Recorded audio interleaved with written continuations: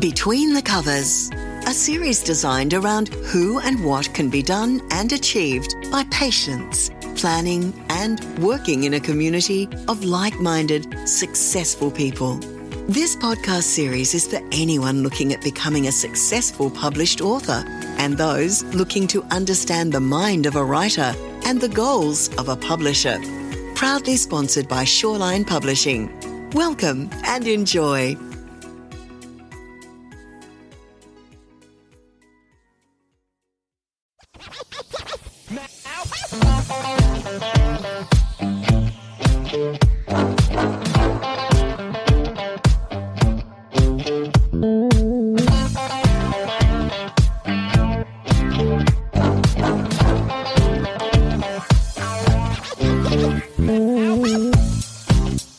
Good evening, everybody. Thank you for joining me. My name is Bradley Shaw, and tonight I'm talking to new children's author, Will Braid, author of Murray and the Seagull. Good evening, Will. How are you? Good, Bradley. How are you, mate? I'm fantastic, thank you. And it's great to see you. And tell us, everyone watching too, what is Murray and the Seagull all about? Righto. So Murray and the Seagull came about because we had a budgie named Murray, oddly enough. And he escaped, and to try and placate the kids and make them happy again, we wrote a series of books, and Murray and the Seagull is the first of those. Oh, fantastic. So a series of books. So you actually evolved it into quite a story, quite a series of adventures. Yeah, so I started with one, and that became two. And the problem I had is I named the first one Jensen the Seagull, is the character in the first one. That's named after my youngest son. So I thought, I can't leave the other two out, so I wrote another couple. Okay. And then my sister-in-law sort of suggested I write one about her son. And it just snowballed from there. So all the characters in the 10-book series are named after people we know, kids we know. Oh, wow. Hope you've got a disclaimer sign from them as well. Yeah, pretty much. Use their names. But, yeah, pretty much. How was their feedback for that? For them, getting the impression of themselves as seagulls and budgies and everything else? It was interesting. It was the ultimate beta test, I suppose, is to have your book read by your kids. And my kids are pretty brutal. If they think it's no good, they'll tell me it's no good. Like the same way they do with all my dad jokes, I suppose. They'll tell me they're no good and they'll move on. But they were really happy and really enjoyed it. So that sort of gave them the encouragement to keep going. Good. And what was that stepping stone that put it into publication? What was the thing that led you? Like, you obviously wrote them for a bit of an internal family story and laugh, but then you've obviously looked at them more seriously. What made you think that they were at that capacity and that option? Interesting question. I suppose I looked at them and thought, geez, there might be something in these, and I've always wanted to write a book of some sort, but had no inclination, talent, any of those sort of cool things you need to write a book. So I put these ones together, and I sent them to a couple of mates who've got young kids, and they came back saying their kids really loved them. I thought, I might be onto something here. And then, I don't know, it seems really silly, but I was in one of the department stores and saw Grug on the shelf and Harry McClary and all these sort of ones. I thought, wouldn't it be cool if my book sat next to Grug on a shelf? Wouldn't that be amazing? I thought, well, let's have a crack. So I had a bit of a dig through a couple of publishers and got roundly rejected, and that was fine because J.K. Rowling got rejected 206 times. And then, found Shoreline. Well, good. I'm glad we came to the party. It's been a pleasure too. So tell me, just out of your impression, how as a first-time author have you found the publishing process, the collaboration process, the design process? What have you found most either challenging or most enjoyable? Please give me some contrast. So in terms of the publishing process, I just find the whole thing fascinating. Like, as a new person to it, it's a case of what can I learn here? And I've learned so much about, the design process and the illustration process, and the illustrator I've used, MK Pairing, has been fantastic, and she's brought the book to life, and I feel like I'm playing a small part, which is great. And I suppose it's a bit like, for me, the publishing process and working through Shoreline, Playtime Books, MK Pairing and the distributors and the like, it's like being the back pocket in a football team. You might only contribute 15 kicks a game, but if you win by 10 goals, then yay. Yeah, everyone wins. That's right, yeah. Well, that's good. And you were happy, of course, with the artwork, which is fantastic. It's a beautiful design. How good was it? The book just comes up. It was just amazing. Like, we were blown away when we first saw Murray come to life through the artwork. It was just good.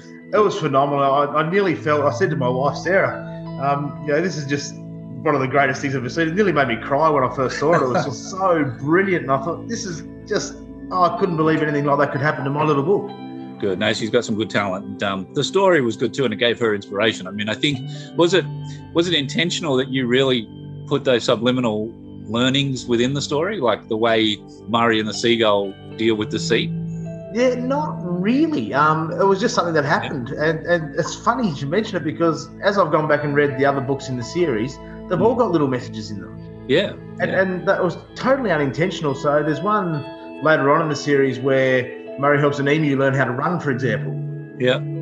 That friendship and kindness and helping out sort of thing happens again. And the whole 10 really come back to Murray being a helpful little bird. Yeah. And so there's the message of kindness and helpful and inclusiveness that comes through, that was a total accident and a complete byproduct. No, well, that's good. I mean, but it's an important message, and kids need to understand little things like that. When they read stories, they need to be fun, but they need to have something that just engages kids. And subconsciously, you can really teach them a lot through children's books. Yeah, and you did that really well, even though you didn't mean to. Yeah, and I've made this point before talking to when my kids are going through school and learning to read, they'll bring the book home from school and says, the bowl is red. Yeah. And the kids go, this is just, I'm not interested in it. It's boring. That's it. It's a challenge. They don't want to read those books. They want to read books about fun things, like whether it's a budgie and a seagull, or whether it's a game of cricket or a Viking or a pirate or something like that. That's what they want to read and get involved in, that sort of thing. Absolutely. Like they want to read about, pop-offs and stuff that are funny. Yeah, that's right. But still learning without realising they are learning. And that's what schools and places look for now. And that's the trick of being a good children's writer. And as you said, you did it accidentally. And as a publisher, I think I should recommend to you going forward, any more interviews you do, you should really brag on the fact that that's an intentional part of your writing skill. Oh, yeah. I studied 6 years at uni. And psychology is your major psychology degree. Course. And, all that sort of thing. Absolutely. Yeah, don't undermine yourself. No, it's good. But no, it is. It's a really natural, friendly story and really fun. I think a lot of kids and even parents are going to get something, enjoyable out of the book. So I'm really proud of what you've achieved and how we've helped, and I'm really happy with everything. Yeah, I hope so. It's really cool. Like, there's got to be something in it for the parents as well. And I don't want to give the ending of the book away, because it's got a wicked little plot twist after about 16 pages, which is just the highlight of my 10 books, I reckon. It's why we chose this book first. Yeah, good. But it's got a little thing for the parents, and the parents are going to go, "Oh, of course, yep, seen that." So that's the other thing too. Like parents also, a lot of parents do like to, want to write children's books. We get a lot of submissions and such. And do you have any advice for parents or people even looking to write children's books? What would you, having what you've learned, what would you tell them now? Yeah, I think there's a couple of keys. The first key is fun. Like, it's got to be fun, and you've got to enjoy the writing process. But I suppose the biggest key to me is the only thing holding you back is yourself.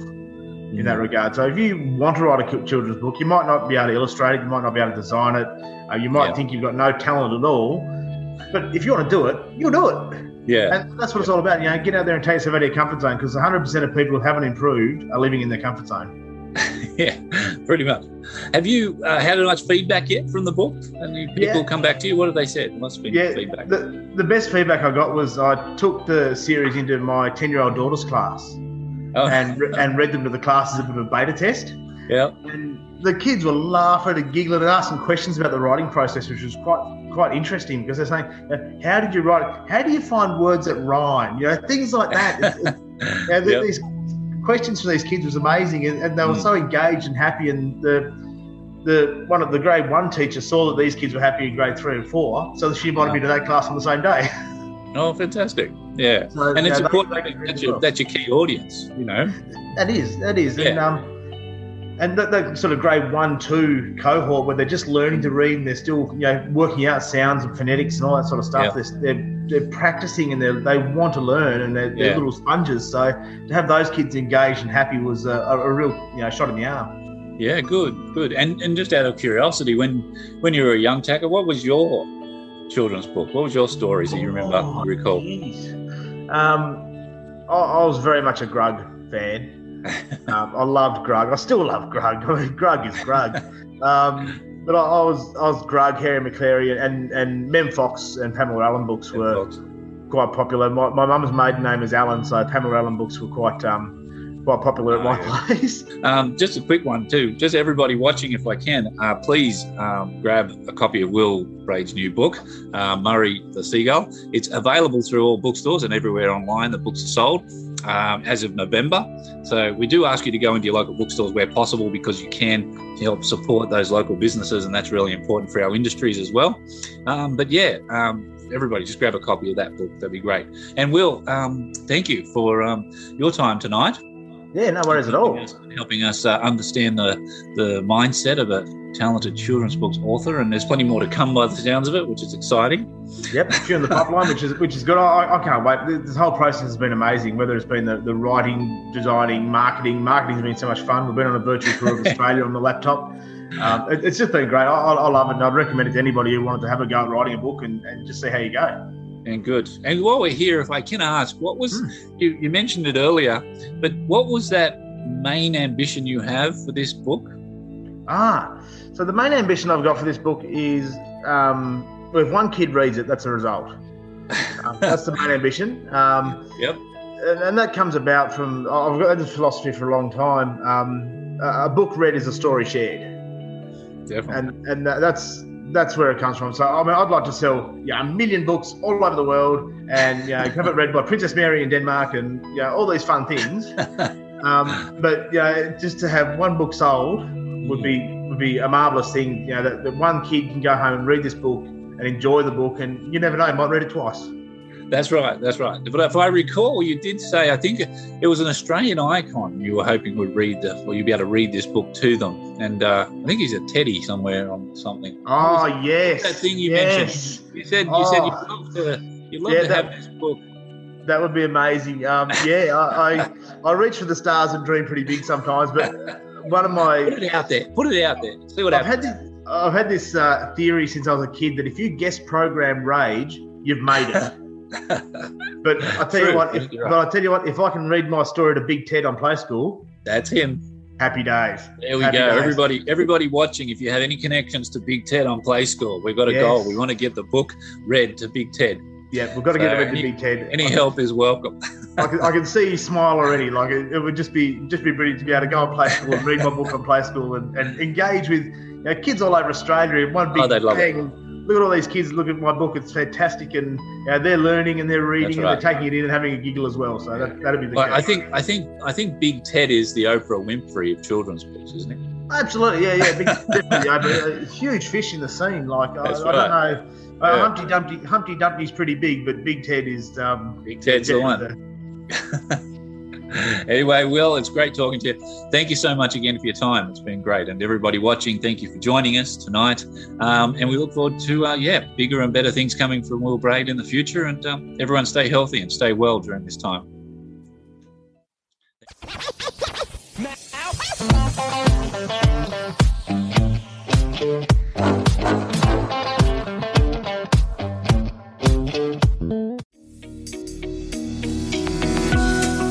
We hope you enjoyed this episode of Between the Covers, produced by Shoreline Publishing.